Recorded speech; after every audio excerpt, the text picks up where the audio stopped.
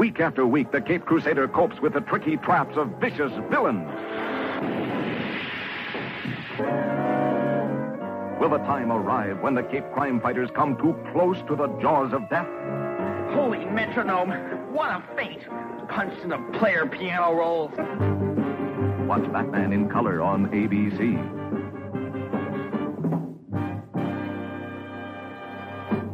The moon sheds no light on the dark mysteries of Collins House. Within the sinister walls are hidden secrets that torment the inhabitants and fill their lives with fear. Ghosts haunt the musty corridors, and legend predicts shocking events. Townspeople say that Collins House is a good place to stay away from. Strange things have happened there, and are happening still. It is to this isolated old mansion high on Widow's Hill that 20-year-old Victoria Winters has come to probe the mystery of her past. Her curiosity plunges her into a gothic world of love, hate, revenge, and terror. Be sure to watch Dark Shadows every weekday afternoon on ABC.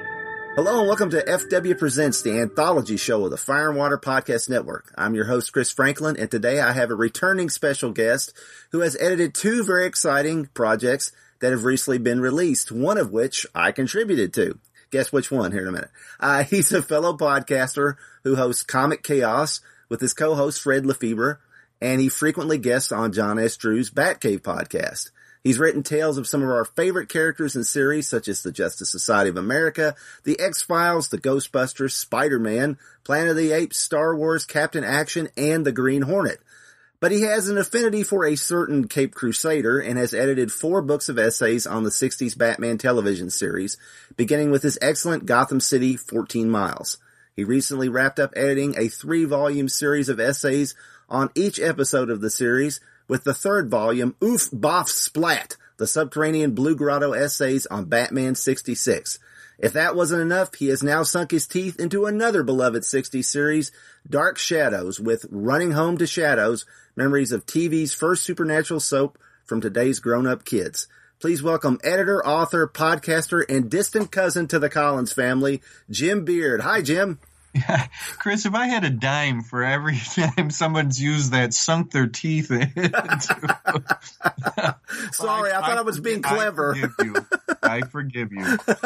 Because you know what? You did me a good turn, and I really appreciate you being in my Gilligan's Isle nonfiction anthology. So thanks a lot. You're welcome. You're welcome. Yeah. your essay called Marianne or Ginger, you know, I mean, it was the standout in the book as far as I was. It's always Marianne. Yeah. That's why you're in the book, because you went with Marianne. Yeah, the heck with. I was never interested in Ginger. It was always the girl next door. Yep, same here. Yeah, I mean, even now as an adult, I go back and I'm like, yeah, it's still always Marianne. Yeah, so it's been a while since we talked on air. It's been 2 years. Nothing happened in those 2 years, thank goodness. Barely anything. Barely anything of note. Back then, the first volume of the Batman 66 essays had just been released. But volume 2, you know, I hate to bring this up, but that almost didn't happen, right? So can you elaborate on that a bit if you don't mind? You want to dredge all that up? Oh, okay. All right. No, we'll do this. We'll do this thing. It's good therapy for me. Okay.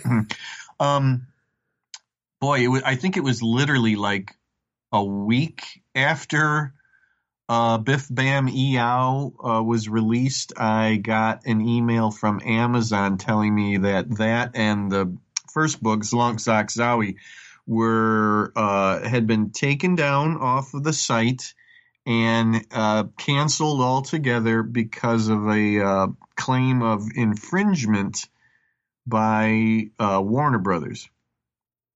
And it turned out it was because of the image use that there was an image of Adam West as Batman on the cover of the first book, and then Burt Ward as Robin on the second book.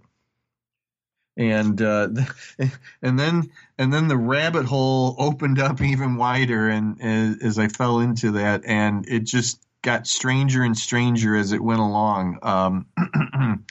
That I started to look into what I could do.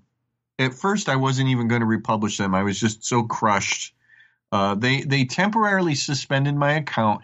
I had to send in, like cut and paste some wording that they gave me, but I had to send it back to them, basically saying, I will be a good boy and never, ever, ever do anything like that ever again. I promise.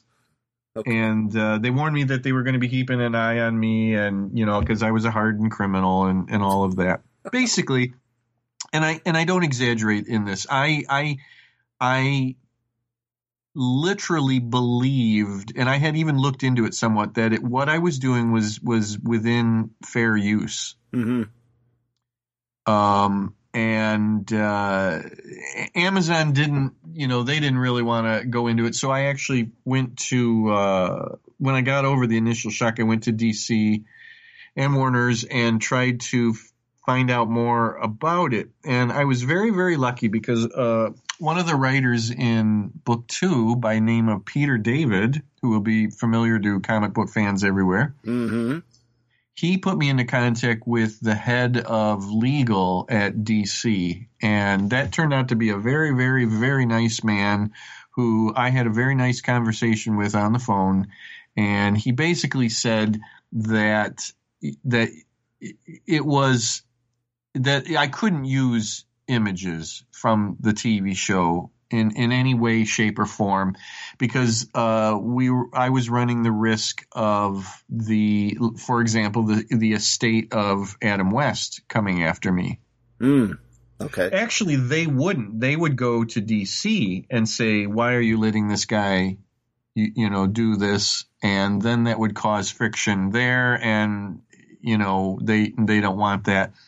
I had black and white illustrations all throughout the book, one for each essay. But the problem with those is that every single one of those, the artist looked at photographs to draw the characters. And that's a no-no too, because potentially the original photographer of those photos or their estate could also say, oh, that's a work based off of this work, and you can't do that.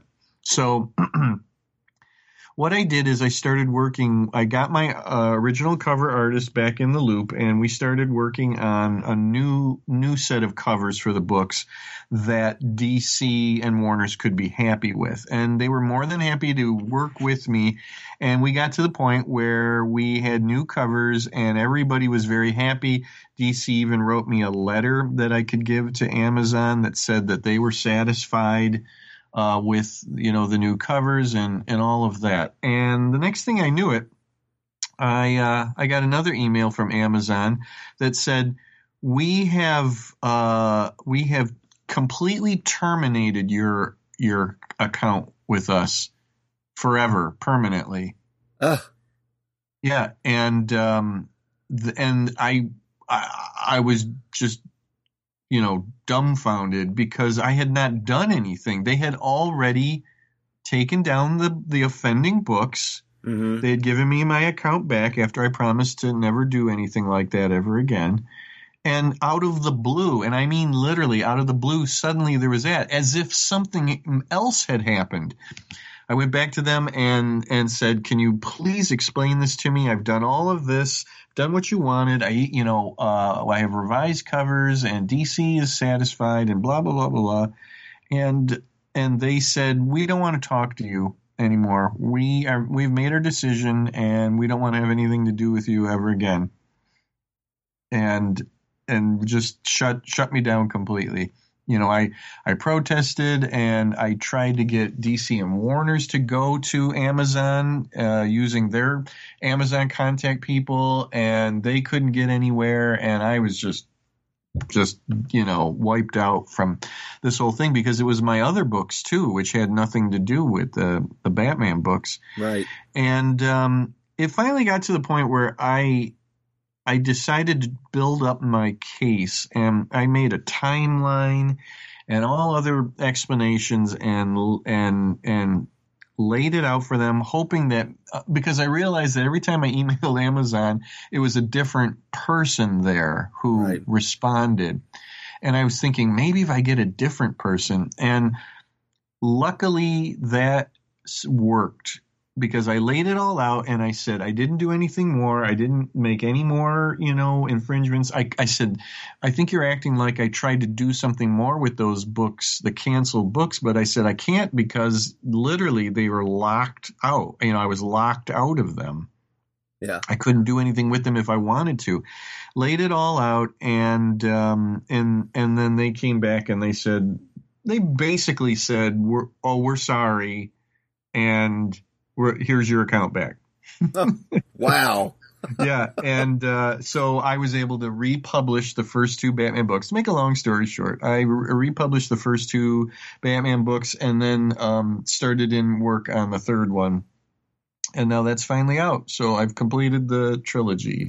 I didn't mean to ask you that to dredge up bad memories. I just wanted to, wanted to point at your perseverance that you kept at it. I actually gave up at least twice, the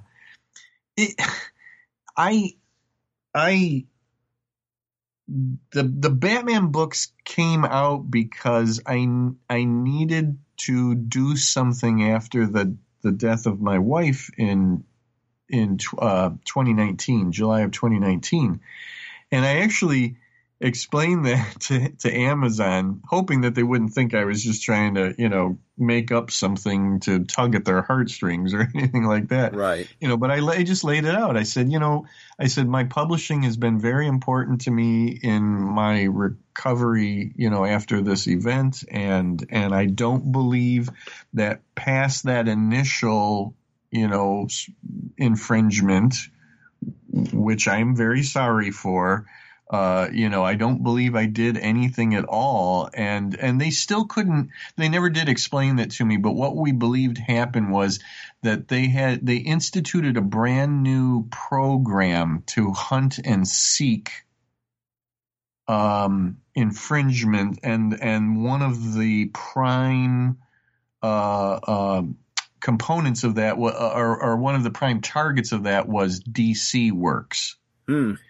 And it somehow they double dipped with me. Oh, okay. They had already gotten me, and then somehow I think they then instituted a new program, and it got me again. Oh, man. And it looked like I tried to do it again, because they said, if you ever do this again, you will lose your account permanently. And then that's what happened, except I hadn't really done it again.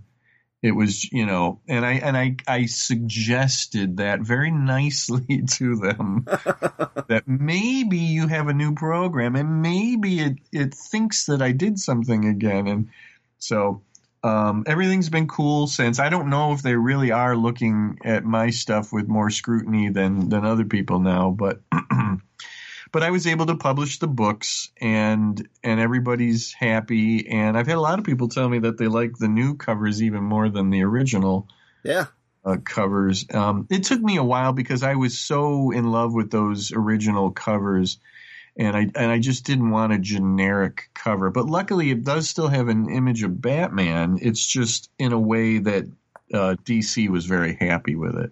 Yeah, it's kind of amazing in some ways, because to me, I get now the way you said that about Adam West's estate maybe being, like, wait a minute, we didn't okay this, because the image of Batman that you got on the covers now, and I almost don't want to even say this because I don't want people to live, hey, wait, he's right. It's more of universally Batman. It is. No, yeah, it very much is. It's not that without all the details. But what I love is that they, it's definitely Batman. You get the sense of the cape and the shape of the head with the ears and those very distinctive eyes. Right. And I really have grown to love them. That's Sean E. Ali who did the covers, and he did an amazing job. And and he did something that again that DC was very happy with. The subtitle got changed. I think it was like 2 words. They didn't want me to say Subterranean Blue Grotto Guides to Batman 66 because they said that had the connotation that I was trying to say they were official guides. Yeah, right. So I changed it to the Subterranean Blue Grotto Essays on Batman 66, and that seemed to please them too. So, and we had to yank out all of the interior illustrations, which again was just like a knife through my heart because the artists that I had just did an incredible job, and everybody had such a fun time doing those illustrations. So, including me, yeah. So, yes, thank you. Yes, you. Yeah, I will admit that was a. Oh, but I couldn't feel too bad for myself. I felt so bad for you. I appreciate that. But it's all worked out, and then I finished it. And I'm going to give you a scoop here, Chris, because I don't think I've really gone into this anywhere else. So you want a scoop? Sure. Yes, I'd love one. It was actually going to be a 4-volume set. Okay. And volume 4 was going to be about season 4 of Batman 66. Oh, yes. Season 4, right? Season 4, right. That's, yes. Yeah. I seem to have read something about that in volume 3. So. Yes. So while I was working on volume 2, I came up with the bright idea of doing a volume 4, and I had it pretty mapped out and talked to people, and I had several writers interested in doing it. And what we were going to do was act like there was a season 4 and write the exact same kind of book as volumes 1, 2, and 3, and never ever let the audience see us smiling. It was going to be full encompassing joke, but never lit on that it was a joke.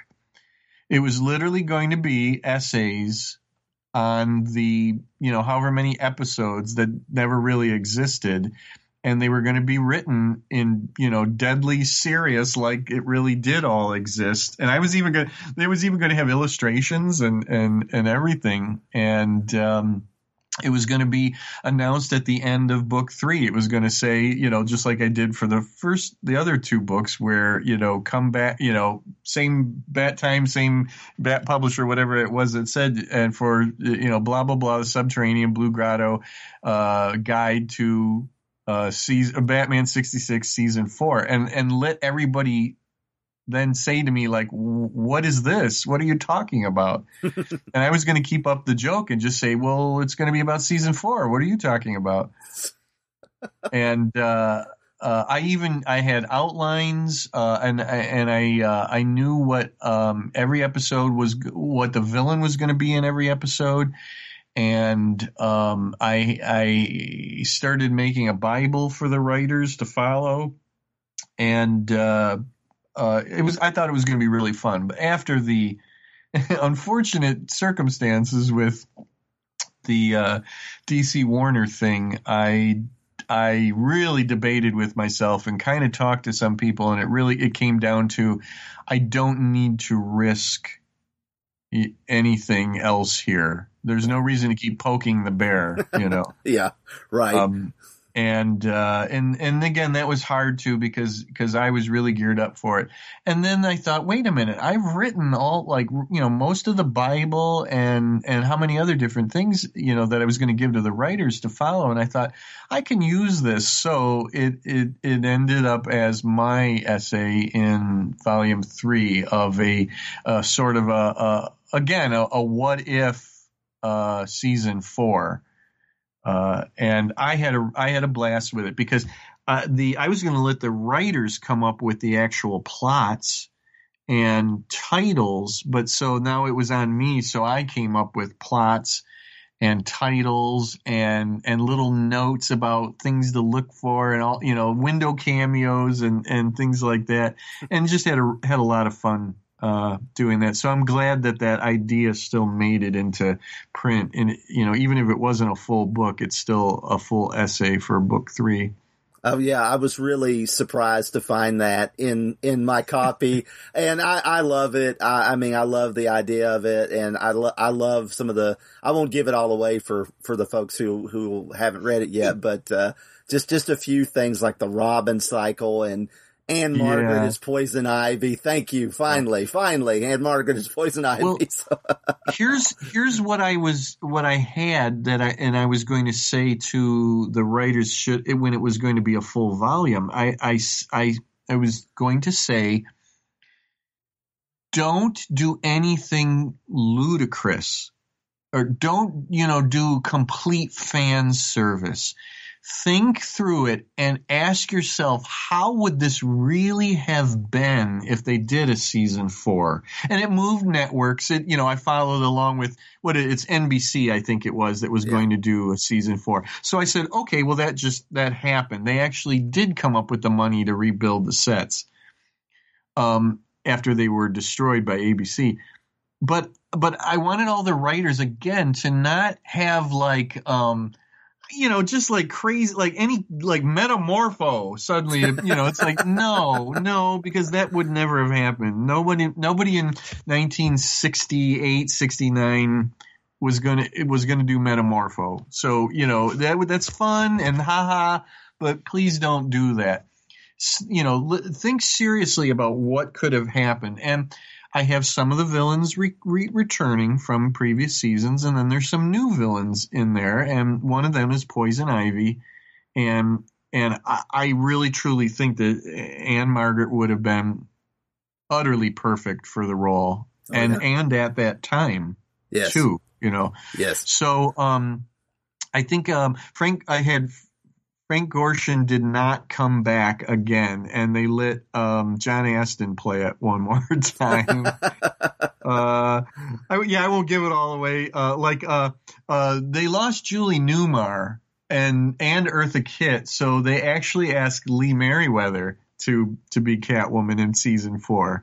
Yeah, I like that. I like that you gave Lee Merriweather and John Astin a little more legitimacy in the series. Yeah, that was nice. Yeah.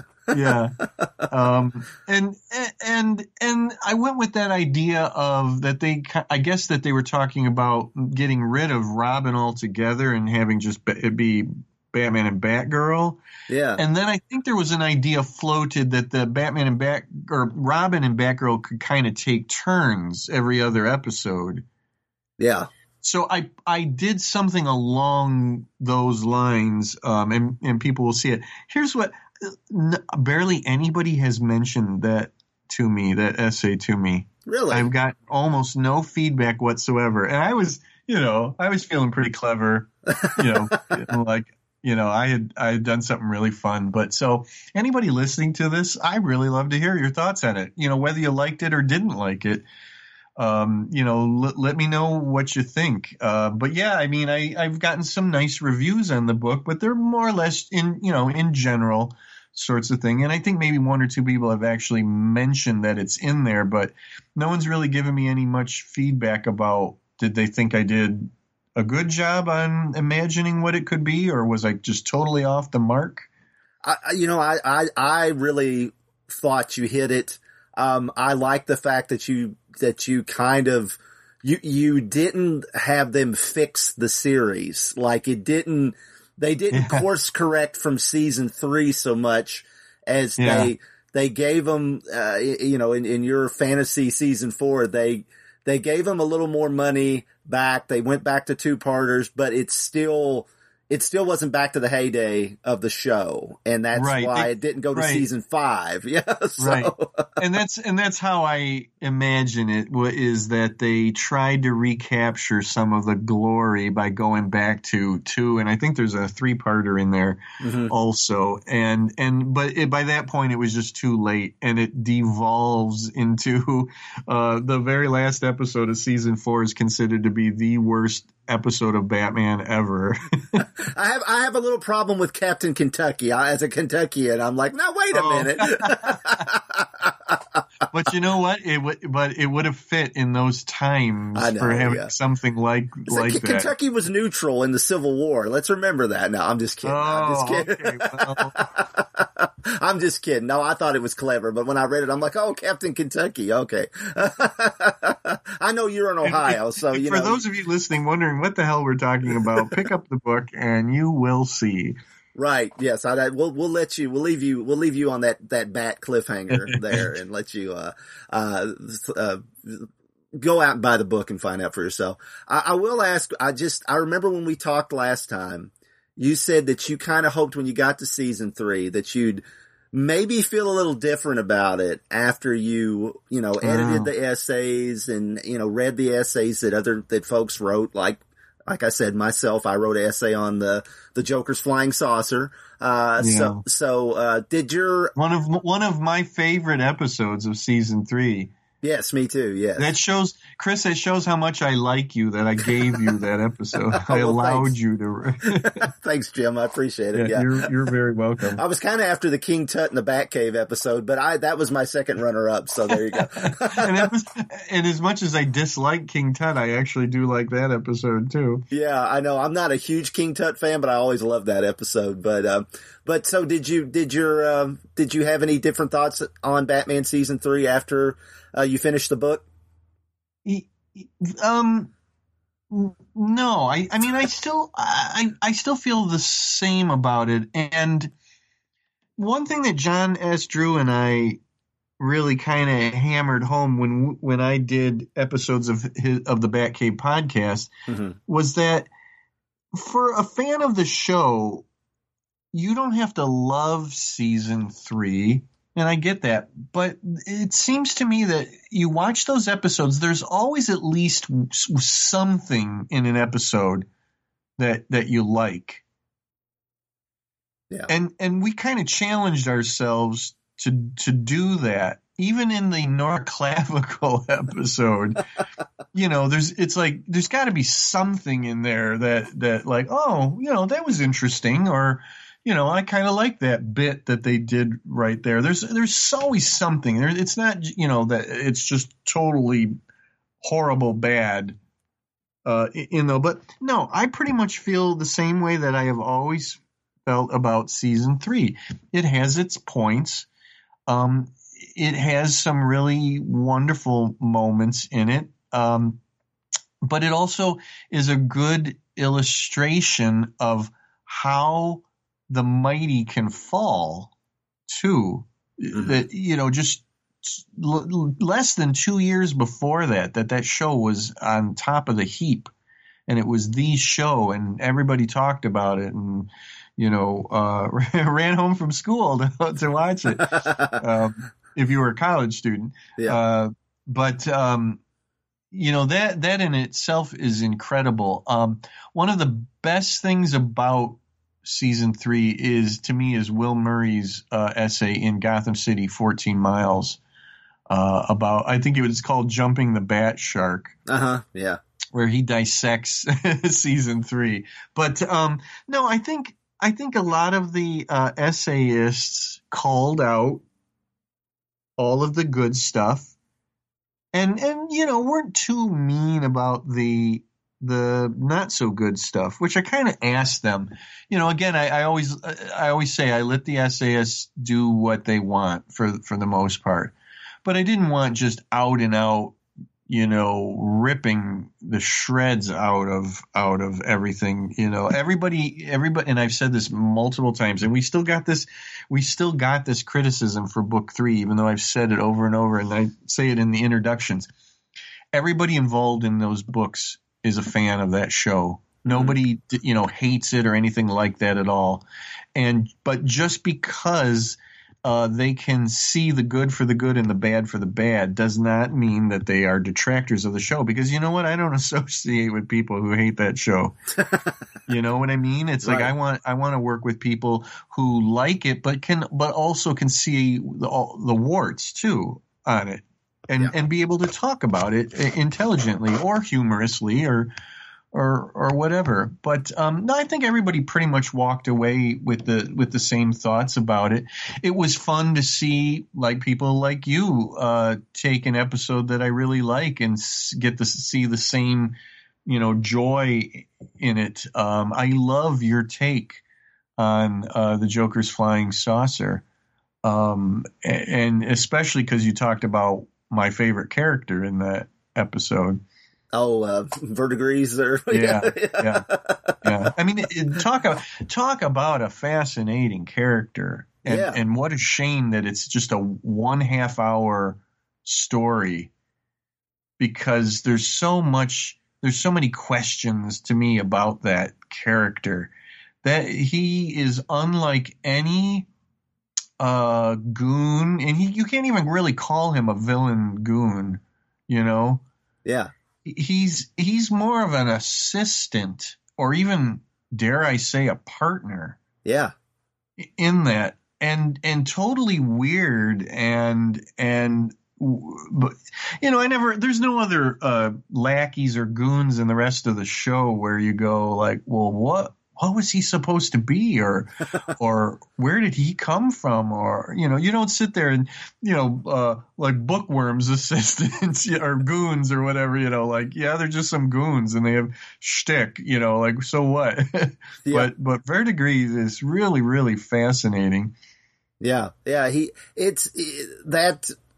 character had a lot of potential, I think, and you kind of assume, like in my angle, for folks who haven't read it yet, my angle is, the whole thing is a hoax, but what if it wasn't a hoax? What if this guy was a real Martian or a real alien, and why not at this point when the series is, you're like 2 or 3 episodes from cancellation. This is the last major returning villain that they'll have on the series with the Cesar Romero's Joker. So why not just go for broke and have him be an alien? So, well, you kind of inspired me, because there's something about in my season 4 What If that kind of follows up on that. Yep, I saw that. It's I like the little nod to another star of Detective Comics at one time. That was nice. Yeah. We're being very cagey about what we're talking about here. So, I want to move on to your newest book here in a moment, but before we do that, I do want to, I just want to ask, there was a lot of talk, recently when The Batman was released, how dark it looked. I myself was very hesitant to watch it. My son convinced me to, and I enjoyed it for what it is. I will say that. And, but there's a lot of talk about, can we please get a lighter Batman, in film, in live media? Do you think we're ready for a lighter Batman, and if it is a lighter Batman, would we ever approach Batman in live action the way the 60s TV series did? Do you think we'll ever see that again? It's a great question. Personally, I know there's going to be a sequel to this one. I cannot see the next reboot. It couldn't possibly get any darker. There's a really funny meme that's going around Facebook that has several panels, and it shows every single live action Batman. Well, it doesn't have the serials from the 40s, but it starts with Adam West, and it says 1966, and it shows Adam West, and the panel or the square that he's in is very brightly lit up the TV show. Yes. And then the next one is 1989 and with Michael Keaton, and it's like a little darker, and then it keeps going through the years of the different Batmans, and I love it because each panel or square, it gets darker and darker and darker. And I mean, literally darker. And then it has the Pattinson, it says 2022 and you can barely see him. And then the last square, I think it says 2025 and it's just a black square. Yeah. It's so funny, but also very sadly true. Yes. Although if they really wanted to do it realistically, they would have lightened it back up again with George Clooney. Sure. And then it got darker again with Christian Bale. But yes. But anyways, I think the point is made. It's like, where do you go from here?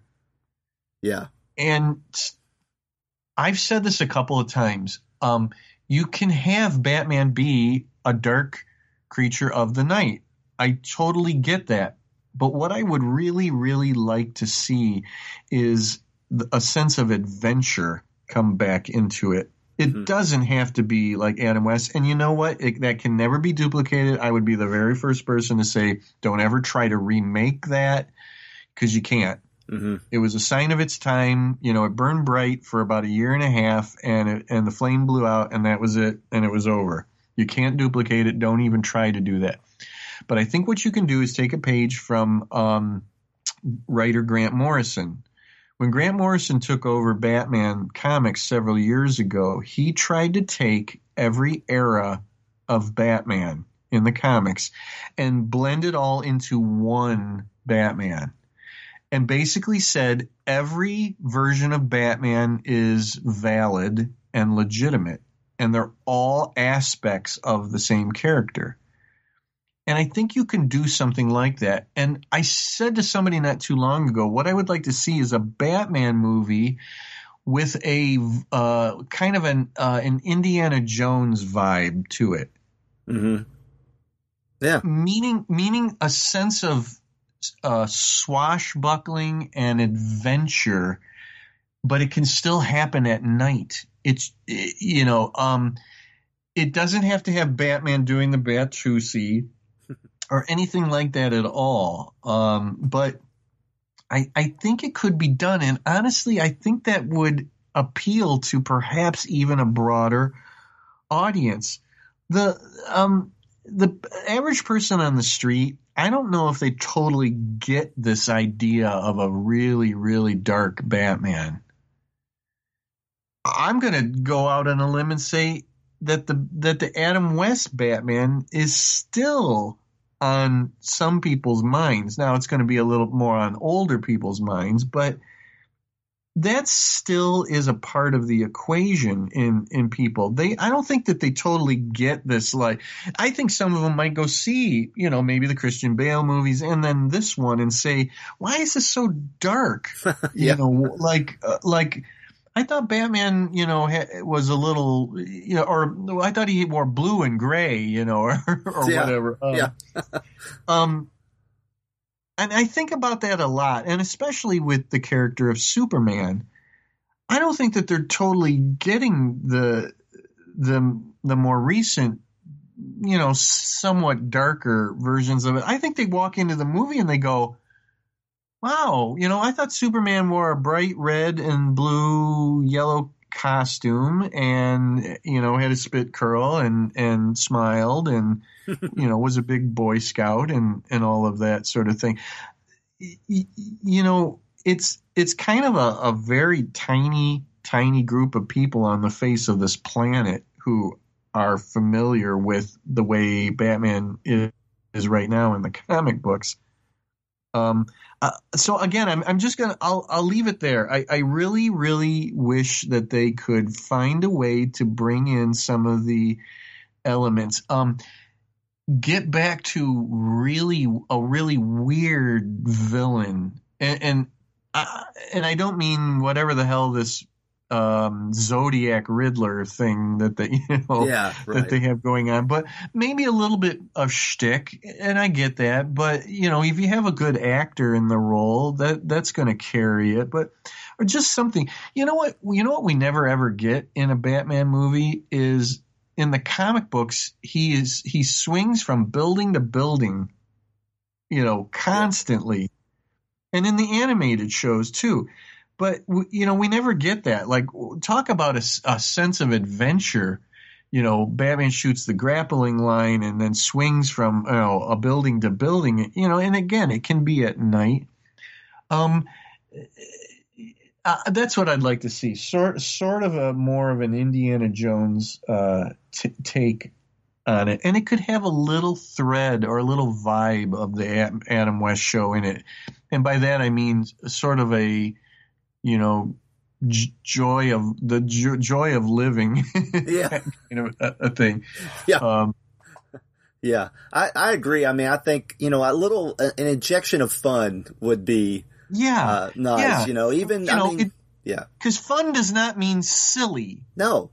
It doesn't have to mean silly. It can still mean excitement, adventure. Batman is yes, he's a superhero and an avenger, but he can also be an adventurer. Yes, I agree too. Yeah, yeah, I totally agree. You got my vote. So there. Okay, good. We were talking about how big of a fad that Batman was for a brief period in the 60s, and I have always heard that the big 60s fads were the Beatles, Bond, and Batman, but I think you could add Barnabas to that list. So that's I totally agree. Yeah. The missing bee, right? Right. Hey, good segue. Thanks. I thought you'd like that. My cowls doff to you. That was one hell of a segue. I think it seems that like the general public, like shortly after Dark Shadows, before it even went off the air, maybe even like they forgot just how popular it was. And that's one thing that your book, Running Home to Shadows, like really illuminates the fact that this was the event every afternoon for a generation of kids. They had to get home. They had to watch this show so they could talk about it the next day on the schoolyard. Yeah. And I think your book, more than anything I've read on Dark Shadows or any of the documentaries I've seen, I think the essays and that you've edited into this book really tell that tale of what this show meant to that generation of kids, because I think that's a component of it. I mean, it's talked about that, yes, Jonathan Frid, a 40-plus-year-old Shakespearean actor, was on teen magazine covers and was mobbed when he went to the airport, and things like that. We've heard that, but the fact that what it meant to the kids is what really, what I really loved about your book. And can you tell readers what inspired you? Can you tell our listeners what inspired you to compile? I said readers because we're talking about readers. Can you tell us what inspired you to compile and edit this book? Yeah, it is dedicated to my late wife, Becky. She was the very first person that ever said that phrase to me, that she ran home from school to watch Dark Shadows. And that was not long after we met. I learned of her love for that show. And I went for many years after that thinking that was her. Or that was just, unique to her. Mm-hmm. And then I think it was when we really got onto the internet and I started to hear that phrase, but from other people, and then over and over and over again. And I remember saying to her, like, that must be like some kind of a thing, that these kids. And she said, well, it was on it, after school, and yeah, it was a big deal. And we had talked about doing something like this at one point, and it didn't happen while she was still here. But I've been looking, since she's been gone, I've been looking for ways to honor her memory. I named my own self-publishing house, Becky Books, after her. And every book that I put out under that name is books that I know that she would really have loved and thought were fun. And I think a Dark Shadows book was just staring me in the face. So I knew that I wanted to be a perfect ode to her. It had to be that same story. So I conceived of it as I needed to find writers who were that same kid. Everybody in the book had to be a child during the original 66 to 71 run of Dark Shadows. In effect, they needed to be a running home from school kid. Mm-hmm. And I found 20 of them all together, and I said, okay, here's the opportunity to tell your story about how you discovered Dark Shadows, why you liked it, and what it meant to you, and any other little anecdotes and memories and recollections and observations. And I said, but it's got to be from the point of view of you as a kid. You can talk a little bit about, if you became an adult and you still like the show or other things like that. And or things that you learned or discovered as an adult. But the primary focus had to be of your observations as a child. And it came out beautifully. Everything from top to bottom, this is exactly the book that I wanted to do. And I was very glad because in my introduction, I was able to finally tell Becky's story, or she finally got to tell her story through me. And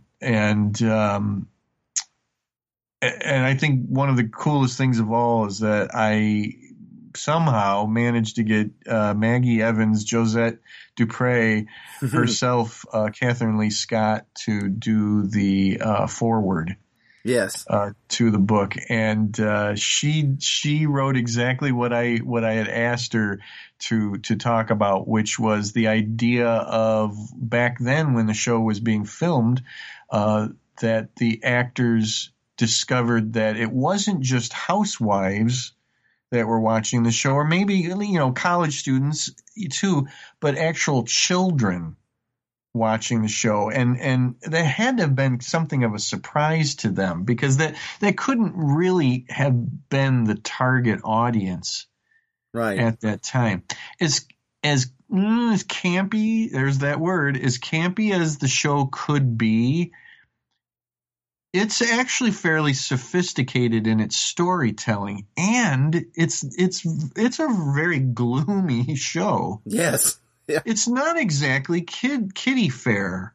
I was surprised when I got to watch it from beginning to end many, many years ago when they showed every single episode on the Sci-Fi Channel, and she and I watched it together. And there were parts of it that she had never seen before. She had never seen the pre-Barnabas stuff. Okay. And I don't think she saw the final story. It ends with a parallel time story. Right. Where, Bramwell and that one, yeah. Finally, after all those years, Jonathan Frid got to play a different character. He was like the only actor who was just playing one character, Barnabas. Yeah. He got to play Bramwell Collins, who, if I remember correctly, is the son of the original Barnabas. Yeah, in that timeline where he wasn't a vampire. Yeah, in right. that timeline. Yeah. So that was really fun because she got to see all of her favorite storylines. She didn't own, VHS tapes, or there wasn't really disc, at that time.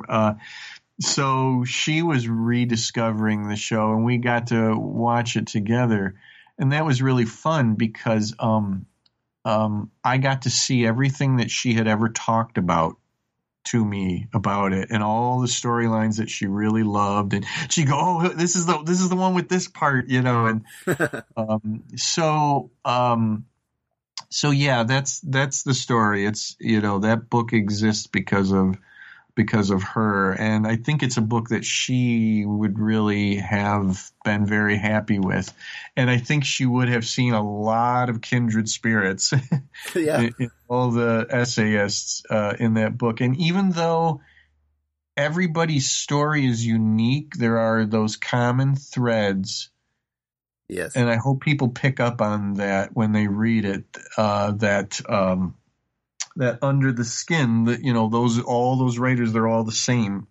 It's like one big story. And I say that in my introduction. It's Becky's story, but it's also their stories, but it's also one big story too. Yes, I definitely got that. I mean, there's things that they bring up that, not only did they come home to watch it, but there's quite a few of the kids. It's like, oh, we had the board game. We had both board games. We had the gum cards, and the comic books. The comic books, yes. Yeah, the novels. I think the Marilyn Ross novels get mentioned the most as sort of the side, merchandise to it. And they in themselves are like parallel time. Yeah. Like they don't often resemble the show very much, but I loved how they said, "Oh, I read those voraciously," and even though they didn't really resemble the show, I loved them, and and it's fun to hear, like what kid, this kid had a crush on this character or actor, and this one, didn't like that character, and the role playing that they all did. Yes. And then there's two of them that actually were involved in seances because of Dark Shadows. One being my co-editor himself, Charles Rutledge. And I remember when he said, I'm writing mine now and I'm going to focus on the seances in the show. Because I was involved in one myself, and I'm like, go for it. I can't wait to read this. Yeah, that was and great. I believe it's Martin Powell who also wrote about being involved in a seance. And one of the two of them allegedly conjured up Barnabas, which is, I think it might have been Charles, which he said, which is weird since Barnabas was a fictional character. Yeah. Yeah. So there is some really great stories in that book to anybody who might be interested. Even if you're not a huge Dark Shadows fan, I think what you're going to see in the book is people talking about a pop culture phenomenon, a sensation. And I think you're going to be able to see that if you take out the words Dark Shadows and insert other things, Star Trek, Batman, things. I think you're going to see those common threads that of a great love of the material when you were a kid, and obsession, and the lengths that you will go to get your fix on that particular thing that you love so much. So just students of pop culture, I think, would enjoy the book. Yeah, I think it's funny that, nowadays with their, with the Disney Plus series, the Marvel series, and the Star Wars series, and then the streaming shows like, when Stranger Things comes back around and things like that. Nowadays, there's that same feeling of like, oh, that it drops today. Episode 6 drops today. I can't wait to get home from work to watch it, and I hope I watch it before somebody ruins it for me on the internet. Yeah. So that's kind of our version of running home. It is. That's the modern equivalent to it. It's not necessarily a time thing, although there are shows, on the CW or whatever that are timed. Right. They come on at a certain time of the evening or whatever, and you might want to race home from work to watch them. But yeah, it's that same thing. I like that idea about I need to race home to watch this, even though it's a streaming show, because I'm worried that somebody's going to spoil it for me. Yeah, exactly. Yeah, that is very much the equivalent. But I think the days of school children, grade school children, and high school students racing home to do something like that that's a thing of the past. So there's another thing this book is. It's a time capsule. Yes, I agree. Yeah, because they can watch it at their convenience, whatever they're into, whenever, as long as somebody doesn't spoil it for them. But you brought up it kind of like the fact that there were some adults. I mean, not like it was something kids couldn't watch. There was no racy scenes or anything, but the context of the storylines, the content, there are very situations that are very steeped in literary traditions and classic literature, because Dan Curtis and company lifted wholesale classic novels that had any hint of a horror. Yeah. Story arc after story arc after story arc are, they just swiped mercilessly, but swipe, when you're going to swipe stuff, swipe from the best. But right. Just everything. I mean, starting off with even before Barnabas came into the show, there was a ghost story in there that, fans of classic ghost story writers like M.R. James or I'm trying to think of somebody else right now would recognize. And then there's a whole story about Roger Collins' ex-wife and David Collins' mother, Laura, comes back, and she's a supernatural being called she's a phoenix. And people don't realize that all that stuff went on before Barnabas ever came into the show. Yeah. And then, Barnabas is Dracula. We have the Dracula story. We have Jekyll and Hyde in there. We have Turn of the Screw. Twice. Yeah. Of all things, H.P. Lovecraft. Yes. And I think I said this to Penny Dreadful when I was recording her show. Like, who'd ever have thought that, Cthulhu stuff would end up on a daytime soap opera in the early 70s or late 60s, early 70s? It boggles the mind. Like, we're talking about the Leviathan story here, which is not a very favorite part of the show for some people, but I liked it. Yeah. And I'm not even a Lovecraft fan, and I thought I give him credit for having the balls to do it. Like, to try to put a Lovecraft ideas over to housewives, and school children, that's just crazy. That's crazy talk. Did you think that's part of the appeal, that kids felt like, okay, this show's not talking down to me? Yeah. And they say it in the book. Some of them knew that they were more or less watching something that maybe they weren't really supposed to be watching, and sometimes they knew that they, there's stories in there about parents saying, I don't want you watching this show. Yeah. And not because it was racy, but because it was too scary. Yeah. Or they didn't want them exposed to stories about, vampires, witches, Satanism. Yeah. That's the other thing. Yeah. Oh, what other daytime soap opera could you tune into and have a character named Nicholas Blair who was a warlock and was calling up the legions of hell? There's even a few episodes where there's something or someone that is most likely the devil or a devil, Diablos or whatever his name was. Yeah, Diablos in a room that probably was like an anteroom to hell. Yes. Where else were you going to get anything like that? It's an incredible show. And again, there was nothing like it before, and there will never be anything quite like that again in terms of groundbreaking and what it attempted.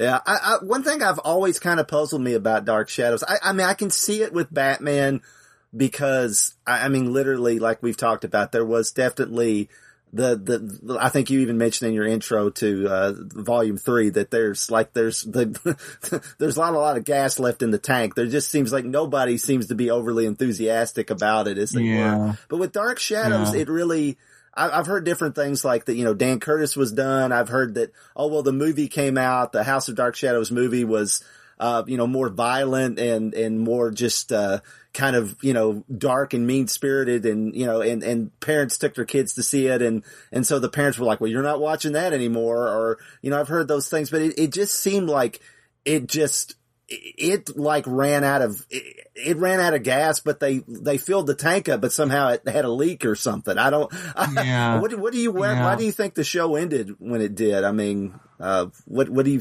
think it burned out so quick? I'm not the expert on that, but it some of it could be that it had just run its course.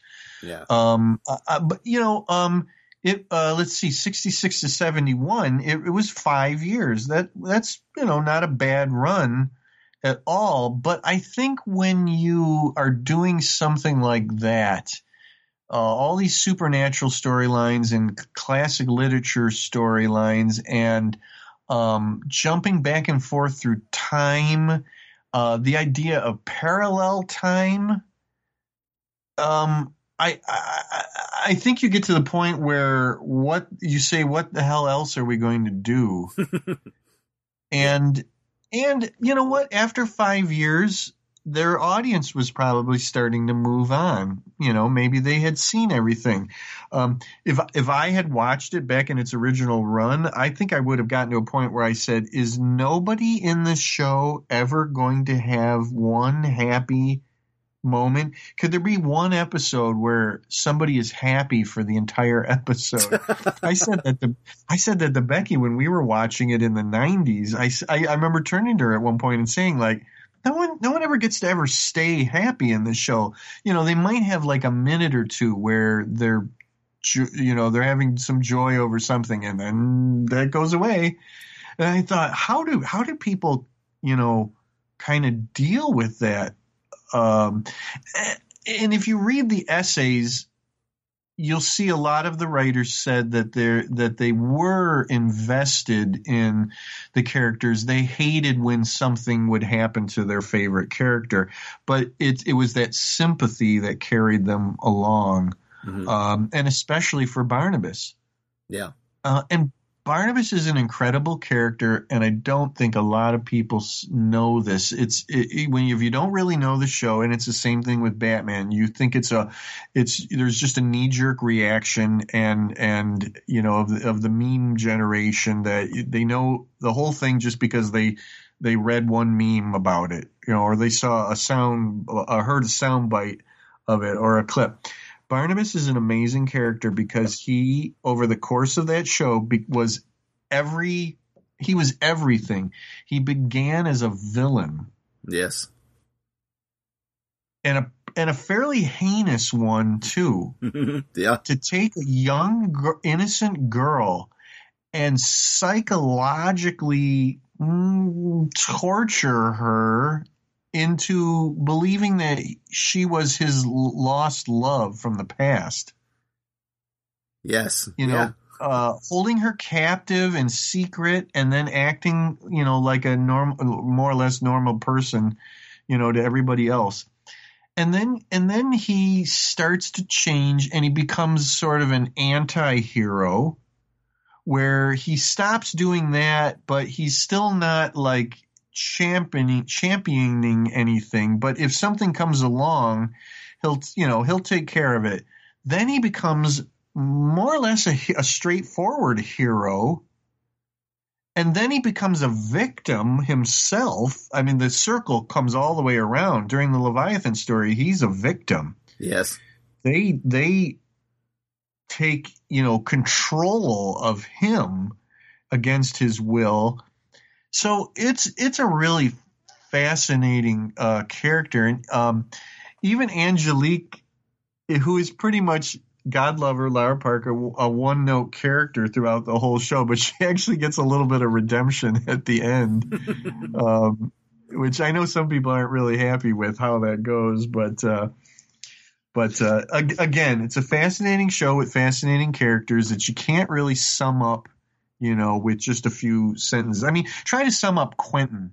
Oh, gosh, yeah. You know, it would take you a while because there's a lot of facets to that character, and he changes, you know, over time. I mean, I love it because he started off as a silent ghost. Yes. Show, and then became one of them. I mean, you know what he was? He was the Spock to Barnabas's Captain Kirk. Yes, he was. That's good. Yeah, he was the secondary kind of character, but then became just as popular and probably even more popular than the main character. Yeah, that's true. Yeah, Quentin was Ghost, Werewolf, Dorian Gray. Everything. Everything. Warlock. Everything you could, or would-be warlock. You made a really good point about Frid being a somewhat older and sort of unlikely sex symbol, you know, heartthrob in that show. Yeah. But David Selby he fit that, you Yes. know. He was a younger, good-looking guy, I think they finally got a true sex symbol on the show. Yes. Yes. And that's not to put Jonathan down, but No.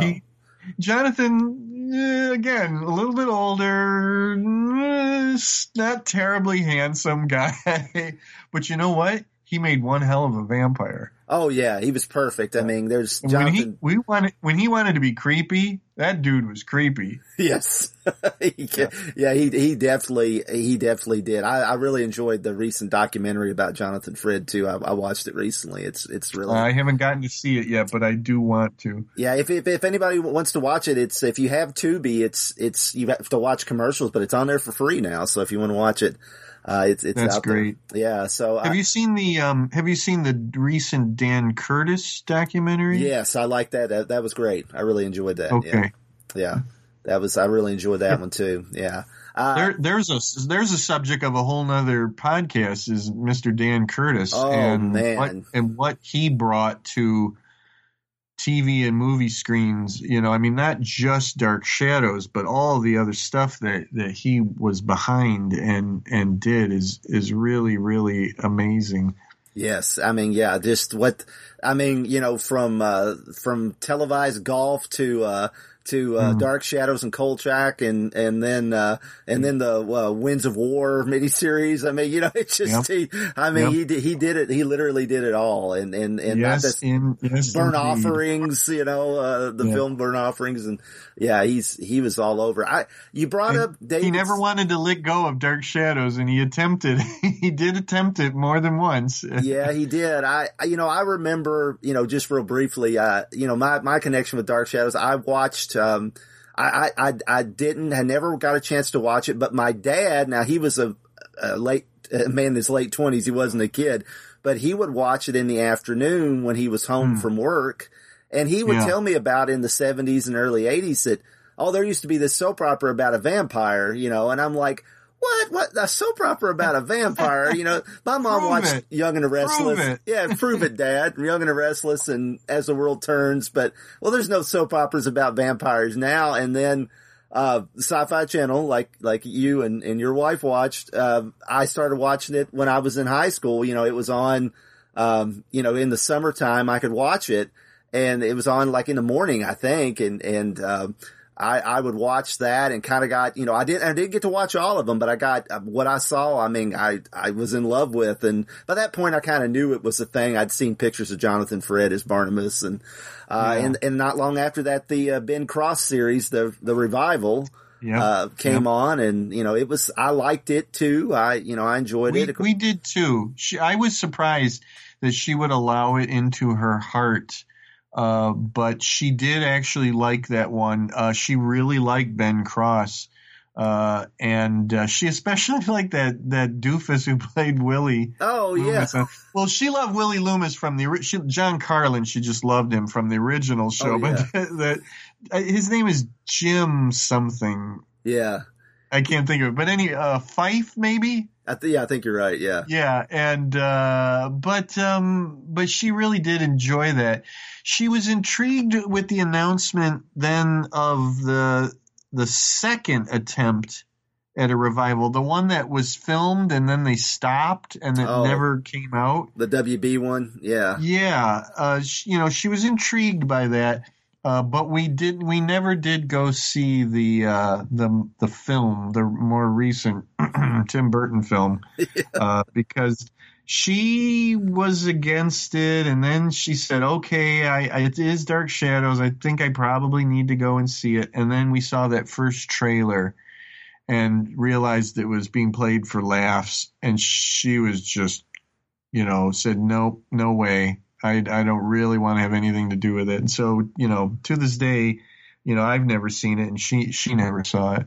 I've never seen all of it, honestly, either, because I was so disappointed. I felt like, okay, you get Tim Burton and Johnny Depp and what they did with the Sleepy Hollow film, that would make for a good Dark Shadows film, right? They did not go in that direction. Right. And that's something you brought up earlier, and I know that's something you brought up. Penny Dreadful, who hosts the wonderful and produces the wonderful Terror at Collinwood podcast, which I highly recommend to anybody that's listening to this that loves Dark Shadows. It's a great show. But she's kind of got, like, when people say, "Oh, don't call Dark Shadows camp," and I kind of agree with her, because I think that Dark Shadows was completely sincere about it when they made it. I think the only way that camp kind of enters into it was the fact that they were shooting straight to videotape. There were very few retakes, unless something literally, I guess, I think they even said that in your book, or maybe I read it somewhere else, that a set was on fire and they just kept filming, so right, yes. Right. So it had to be really bad for them to ever do a retake. So there's line flubs, there's, rubber bats on strings, and even worse, there's animated chroma key bats and things like that. But I never got that they were never, now the actors may have looked at themselves and went, "What am I doing here? This story's like so over the top," but they never presented it that way on camera. And, I feel that's where somewhere along the line, Burton and Depp must have thought that they did. And that's why that movie turned out the way it did. It very well could be. Batman, was purposeful camp. Yes. If anything, Dark Shadows may be categorized as accidental camp. Yes. You're right. I don't think they set out to do that. It's just that it was interpreted, that way. It's melodrama. It is a soap opera, but, and it's very melodramatic at times, but, and you know what? There's various levels of acting ability on the show. Yes. But there are sublime moments where everything comes together, and you have an episode where you go, "Wow, that was just really great." And if you don't have that, then you at least have colorful things happening. Like you said, the special effects or whatever. But yeah, that was more budgetary things than anything. Right. Yes. But yeah, definitely not. They didn't sit there and say, "Let's play this very broad, and camp it up." Nope. That wasn't Dark Shadows. One of the most sublime moments, I think you brought that up, and it immediately popped in my head, was when the 1795 storyline, where they tell the origin of Barnabas, how he became a vampire, and the confrontation between Barnabas and his father, and Louis Edmonds plays his father, Joshua Collins, I think, was his father, and just the confrontation between, like, the fact that this very stoic man of his time, he wants to, when he finds out his son is an undead vampire, he at first wants to destroy him. Barnabas wants him to destroy him. He wants him to kill him, so this curse will end, and then he cannot do that to his son. I mean, that is deep. I mean, it's so well acted between those two actors, which I think, Louis Edmonds is just a wonderful actor. I mean, his Roger is just, he goes from being like a total psycho in the first episodes to being a hoot later, I mean, he's just, it's such he was another big favorite of Becky's, and, she really loved him. We always joke about, every time they always talk about drinking games in Dark Shadows. You take a drink, when this, but with Roger, it should be that anytime he says he has correspondence to take care of, he was constantly saying, "Well, Liz, I have some correspondence to address here." Or, he was always doing that, and with his brandy, snifter, and but yeah, he, there's a whole storyline about that. He hits, or either kills or hurt somebody with his car. Yeah. And he's kind of a bad guy, because he's trying to cover it up at that point. Yeah, with Burke Devlin and gets Burke Devlin pinned with manslaughter. Yeah, that's it. But that scene there, that confrontation between father and son. I mean, that's how Barnabas ends up, chained up in the coffin with the cross over top of him, and. You talked about Willie Loomis. John Carlin is I think he's one of the unsung heroes of that show.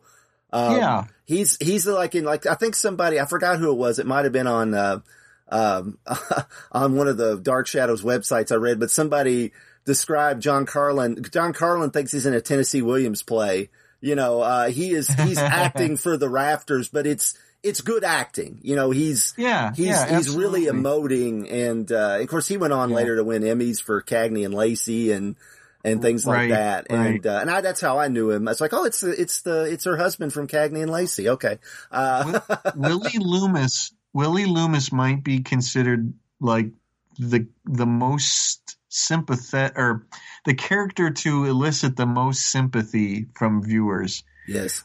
Because he goes into the mausoleum to steal the Collins, what he believes is the Collins jewels or whatever, in the mausoleum, in the coffin or whatever, and he accidentally releases Barnabas. Once he's under thrall to Barnabas, though, your heart, you can't help your heart going out to him, because he just goes through hell. Barnabas beats him, makes him get victims. Yeah. He's got to keep the secret of when Maggie is kidnapped. Yeah. And held against her will, and he's got to help in her conversion to become Josette. It's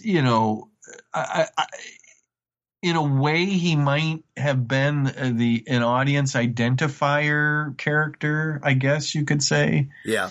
But Becky just loved Willie, and she would walk around and imitate Barnabas. He'd go, Willie, what have you done? Yeah. No, Barnabas, no. The cane would come up, Yeah. Yeah, he got shot. He got sent to a mental hospital over all that. Yeah, it's when Jason McGuire is still around, and Jason's constantly, Willie, you're up to something. And I want to know what it is. Yeah. Jason, if you just leave me alone, I'm working for Barnabas now. What do you got going? And that just the whole, he's got to lie to everybody constantly, and and then he tries to help Maggie, and he gets beat again for that, and that's, I guess, that's the first good thing Barnabas did was take out Jason McGuire for the Collins family. So literally one of the best moments in all of Dark Shadows. And I think it's like the first time for Barnabas in that show that he does something that is good. Yeah.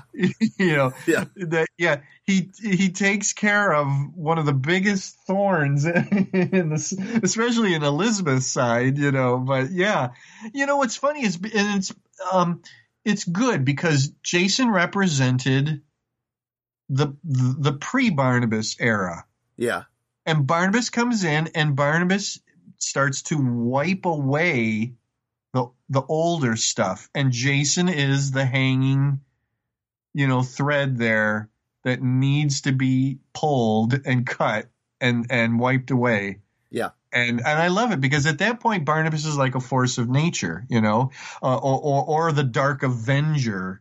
He comes in and basically says, "Who the hell's this guy?" And he's, he takes him out. I love it. Yeah, it's funny how Barnabas goes from preying on the Collins to being their protector.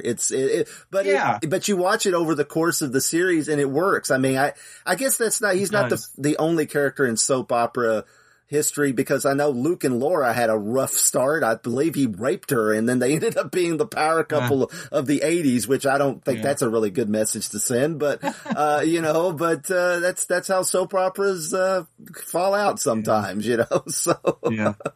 I wanted to run something past you. We talked about Quentin earlier, about David Selby, and our pal Dan Greenfield of 13th Dimension, he has long advocated that Christopher Lee should have played Ra's al Ghul, and I'm totally with him on that. I've thought that myself for years.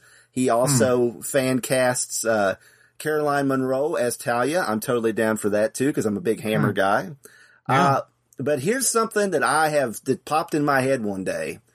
If you needed a 70s Batman and Adam West didn't want to do it, or they didn't want to go with Adam West because of the way that show was, and now they're doing something different. What do you think about David Selby as Batman in the 70s?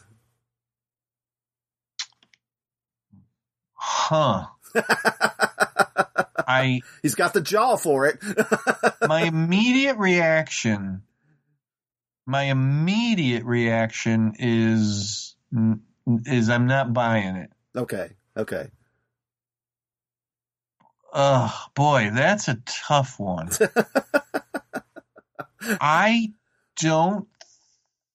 His good looks are a rough-hewn good looks. Okay. I don't think he is in my mind's eye, he's the Bruce Wayne that I, would have wanted to see. Okay. I would, maybe he'd be okay as Batman.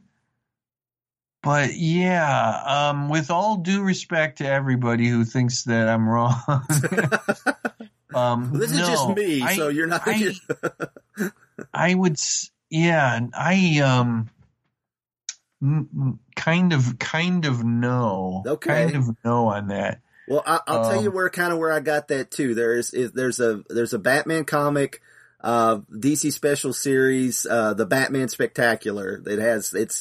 It's got a Marshall Rogers cover where, Batman's reading on a tombstone, something that's been written to him, and there's a noose hanging down. And there's, you know the one I'm talking about. And there's a story in that one, that's called "I Now Pronounce You Batman and Wife" by Denny O'Neil. And, that's the one where actually Batman and Talia get married in Raish's in his customs. So in his culture, they're married, right? And there's a panel of Bruce Wayne that Michael Golden draws that looks a whole lot like David Selby. So I flashed to that. It's a very 70s Bruce Wayne, and I'm like, oh, wait a minute, that kind of works. So that's I'm hinged on that one panel, but I think he plays tortured rich guys well. So, But see, I would not have wanted a tortured Batman / Bruce Wayne in the 70s. Oh, okay. That's true. That's true. That didn't happen until much later. Okay, here, how about this one? Okay. Jerry Lacey as the Joker. Now, I could see that. Reverend Trask himself, right? Yeah. Oh, yeah, that would work. Yeah. and how about this? Thayer David as the Penguin. Ooh, yeah. He's tall. He's kind of tall for the Penguin, but I think he would have been good as the Penguin. Or you know what? Or Jerry Lacey could have done also the Riddler too. Yeah, he'd been good. Yeah, I think. If you think of like the grins that he could do, the evil grins, I think he would have made a very interesting Joker. Boy, I'd have to think about who in the 70s would have made a good Bruce Wayne. I'm sure, I can think of somebody, but yeah, I cannot get behind David Selby as. Okay. Well, we could get Joel Crothers, who played Joe Haskell, and Nathan Forbes. He could have played about any superheroes. He made a good Green Lantern or something. Yeah, David Hennessy could have been Robin. Yeah, there you go. Yeah. They dyed his hair. Yeah. Yeah, there you go. Well, Listen to this. Okay. You ready? I'm ready. Are you sitting down? Yeah. Lara Parker as Catwoman. Oh. Right? Wow. Those eyes. Am I right? Yeah. Those eyes, Yeah. Ooh. Yeah. And and then think of her as when she had the dark. She was the real dark haired. She. Oh yeah. She was married to Roger Collins. Yeah. I can't think of her name though. Yeah, I know what you're talking about. Yeah. That's terrible. I can't think of the name that she. Cassandra. Yeah, she was Angelique, but she was posing as Cassandra. Right. Yeah, boy. She would have made a hell of a Catwoman. Oh wow. Yeah. She's great in a Kolchak episode, so yeah. Oh yeah. The Tevi collection, is that the one? Yeah. Mm-hmm. And Thayer David was the villain in the Spider-Man TV pilot. So right, yeah, there you go. So there's a little comic connection for you. So yeah. Unfortunately there's no Batman connection that I know of with Dark Shadows. I don't think there are. Tim Burton, that's it. Yeah. I'm talking about the real Batman. I know, and I'm talking about the real Dark Shadows. Yeah, I know. No, I can't think of anybody that was in. Well, Abe Vigoda was on Dark Shadows, and then he did a voice of in Mask of the Phantasm. So there you go. Okay. All right. All right. We're stretching. I know, but it's Batman the Animated Series, so it's quality, so it's it's so. Well, man, I think we could riff on Batman and Dark Shadows all day. I know I could, but I know, and our buddy Rob Kelly will be down for this. You want to watch MASH, so, and I'm totally good with it. Because okay. We have MASH cast on this network. Dennis Patrick as Alfred. Jason McGuire himself, yeah. Why did the Collinses never have a butler? That's true. I mean, they had the Mrs. Johnson. They had Mrs. Johnson. Bless her heart. I'm the biggest Mrs. Johnson fan ever. The long-suffering Mrs. Johnson. Yeah, yeah. What about her and her nephew that was on there for a while? Or was it her son or her nephew? I can't remember. Yeah, it was. Well, it's in the '90s revival. Willie was her son or nephew, right? Oh, okay. I think that's the way that was. He was always going on about her nut loaf. She'd bake nut loaf for him, and he was always eating. It was wrapped in foil, and he was always eating the nut loaf. Yeah, is it like Aunt May's wheat cakes or something? I think it's a same exact thing. Yes. Yeah, but that's funny that the Collinses never had a butler. That's true. Yeah, it popped in my head. You said Jerry Lacey earlier as Joker, and maybe as the Riddler. But what about John Carlin as the Riddler? How about that? Yeah, he's not. Well, okay. In his younger days, yeah, he was. Yeah. Because he's very intense. Sure. He's got that intensity, like Frank Gorshin. Yeah, and the Humbert Alfredo. Yeah. As Ra's al Ghul. Oh, yeah. I could see that. Yeah, I could see that. Yeah. I look at him and I'm like, he looks like, Nicholas Blair looks like, the 60s Doctor Strange. Every time I look at him, and there's lots of promo pics where he's making like hand gestures like Doctor Strange, so I'm like, he's very Ditko Doctor Strange, Yeah. Marie Wallace as the Congresswoman era Barbara Gordon. Oh, yeah, I could go for that. Yeah. But I can't come up with anything for Catherine Lee Scott. I can't. It's not working. She's just too wholesome. Well, Jonathan Frid could be Alfred. Jonathan Frid could be the Scarecrow. He could be Jonathan Crane. Oh, well, of course. Jonathan Crane, Jonathan Frid. Oh, yep. You got it. Boy, oh boy, oh boy. Woo. Who would make a great Alfred? Because especially if you went with the more sardonic wit Alfred, would be Louis Edmonds. He'd be a great Alfred. Yeah. There you go. I love that. I love that one. Yeah. We still haven't figured out. Or Commissioner Gordon. Or Commissioner Gordon. That would work. Yeah. Yeah. Yeah. Well, I know as Alfred, wait, that's pretty genius. Yes. Joan Bennett could be Anne Harriet. No.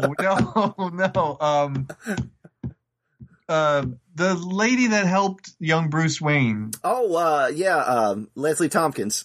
Leslie Tompkins. Oh, I'm dead to Batman fans. I can't believe I forgot Leslie Tompkins. There's no hope in Crime Alley. There you go.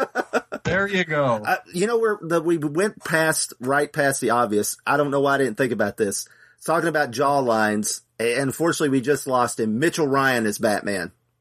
Well, I thought about that, but as much as I love Mitch Ryan, I don't know. He's not smooth enough to be Bruce Wayne in a way. But boys, was a walking pulp character. Oh yeah, you know? Walking, talking, two-fisted pulp character. Great slam, Bradley. It really was. Yeah. I love Burke Devlin. Burke Devlin's just walked out of a pulp magazine. Yeah, he did. And that's a character when they recast him. No offense to the second guy, I think Anthony George, but it's like, wow, that's like a totally different character. They should have even. Yeah. God bless him, but no. Yeah, that's almost like a Jackson Bostwick, John Davey, Captain Marvel switch. Oh no, Oh, okay, we're going deep now.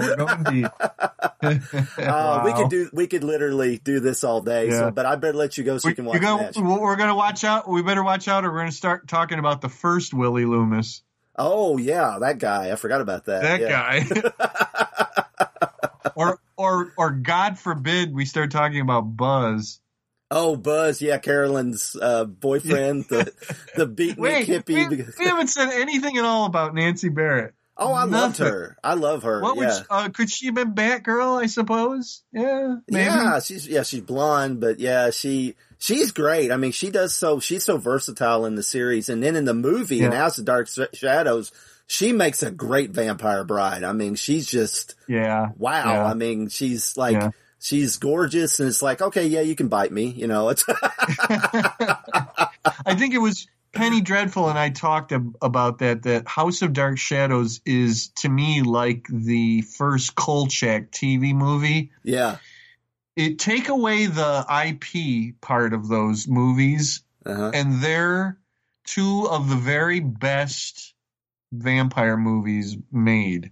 Yeah.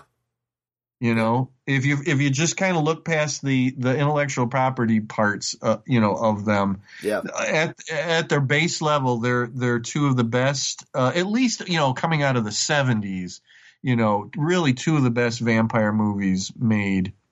Yeah, I agree completely. And I'm a real big fan of Dan Curtis's Dracula with Jack Palance. I think it's great. I've been kind of saving that. I think Becky had that on disc, and I haven't done it yet. She was very fond of that Jack Palance Dracula thing, and I have never seen it. I think I've kind of been saving it for maybe some special occasion, But I will watch that because I know Charles Rutledge, my co-editor, is a big fan of that particular Dracula. Yeah, I mean, Francis Ford Coppola's version owes a lot to that movie. That's all I'm going to say. Oh, well, you know what? That's good to hear, because we were both a very big fan of that movie. Becky just loved that. Bram Stoker's Dracula, yeah. Mm-hmm. Yeah. I mean, And that's good to know. All right, well, I got to watch that then. There's a little, and I won't give away too much, but there's a little bit of Barnabas Collins in his Dracula, which then carries over into Francis Ford Coppola's Dracula. So, all right. All right. Oh, that's good to hear. Yeah. Yeah. So, yeah, I definitely recommend that one. So, yeah. So, Jim, this has been just a pleasure. It's always just great to just talk. You and I think could just sit here and talk all day long about fan casting Dark Shadows actors into Batman and vice versa. That'd be fun. Yeah. There's a new book for you. There you go. Oh, well, okay. Yeah, I appreciate that. That's a good idea. Yeah. I don't know how many people would buy it, but you and I would, right? So there you go. So where can folks find Oof, Boff, Splat and Running Home to Shadows and your other books? Well, you kind of told us where they can find them, but where do you want to go for? Where do you want people to find Amazon. Amazon. Yeah. Believe it or not, go to Amazon, right? Yeah. Everything there is, but except for 2 books. But if you just go to Amazon and under books and put in my name, you'll get my Amazon author page. And, everything's there, and then the two other books that are not there are at moonstonebooks.com, and it's not moonstone.com but moonstonebooks.com. Okay. And you'll see my Kolchak novel and my Green Hornet novel are there. They're not on Amazon. Okay. Well, we just brought up Kolchak, and of course, you know, when you talk Batman 66, eventually you get to the Green Hornet. So that's awesome. That's fantastic. So definitely check those out, guys. Where can you, people follow you on the socials? Yeah. At Facebook, it is called the Jim Beard and Becky Books page.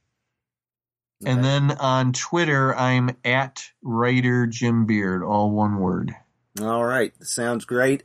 Folks, definitely seek out Jim. He's always posting fun stuff, and I always like to see what you're watching and reading and what you're working on. And, it's always fun to keep up. You're so busy. You're so busy, man. I don't see how you do it. I feel like I sit around and do nothing most of the time, but I appreciate that, very much. I guess when I get busy, I am really busy, but it takes a lot sometimes to get me going.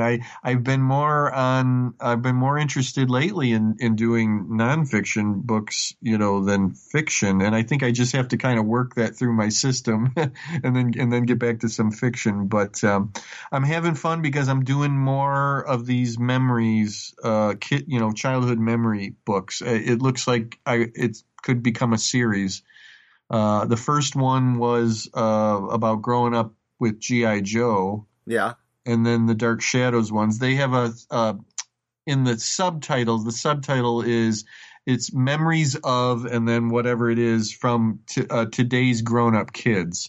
So I call it the Grown-Up Kids Memories series, and there's two so far, and there is a third one actually in the works right now with a fourth idea that will most likely happen after I finish the third one. Oh, okay. Well, keep us informed, and you guys can check Jim out on the socials and find out what he's up to. I won't ask you to spoil anything because I don't want you to let the genie out of the bottle too early. But and please review Chris's essay in Oof Boff Splat. He's just dying to hear what people think of his take on the Joker's flying saucer. Yeah, let me know, and also let me know. Do you think that David Selby would make a good Batman? No. This is going to turn into some big internet debate. I can just feel. Release the Selby cut. Thanks as always, Jim. It's been an absolute pleasure. Thank you for allowing me to go on the journey through the subterranean Blue Grotto with you. I had a blast. It greatly fulfilled my inner child, which is also my outer child. Well, we're not done. I'm sure I'm going to have another book before long that you know you'll want to be a part of, and I'll gladly have you there. Well, I'll be glad to come. So thank you again. Thanks everybody for listening, and until next time, we'll see you later. Bye. This is Barnabas Collins. He lives in a strange world, a world of vampires, werewolves, and dark shadows. Now the world of Dark Shadows is yours in a strange new game by Milton Bradley, the Barnabas Collins Dark Shadows game. Each player spins, then selects bones from the coffin. But watch out for the dreaded stake. You struggle to complete a skeleton that glows in the dark. If you win, the curse of the vampire is yours. Mm-hmm. Win the game, you get a set of Barnabas fangs. Milton Bradley makes the best games in the world, and the Barnabas Collins game is the scariest. So get it.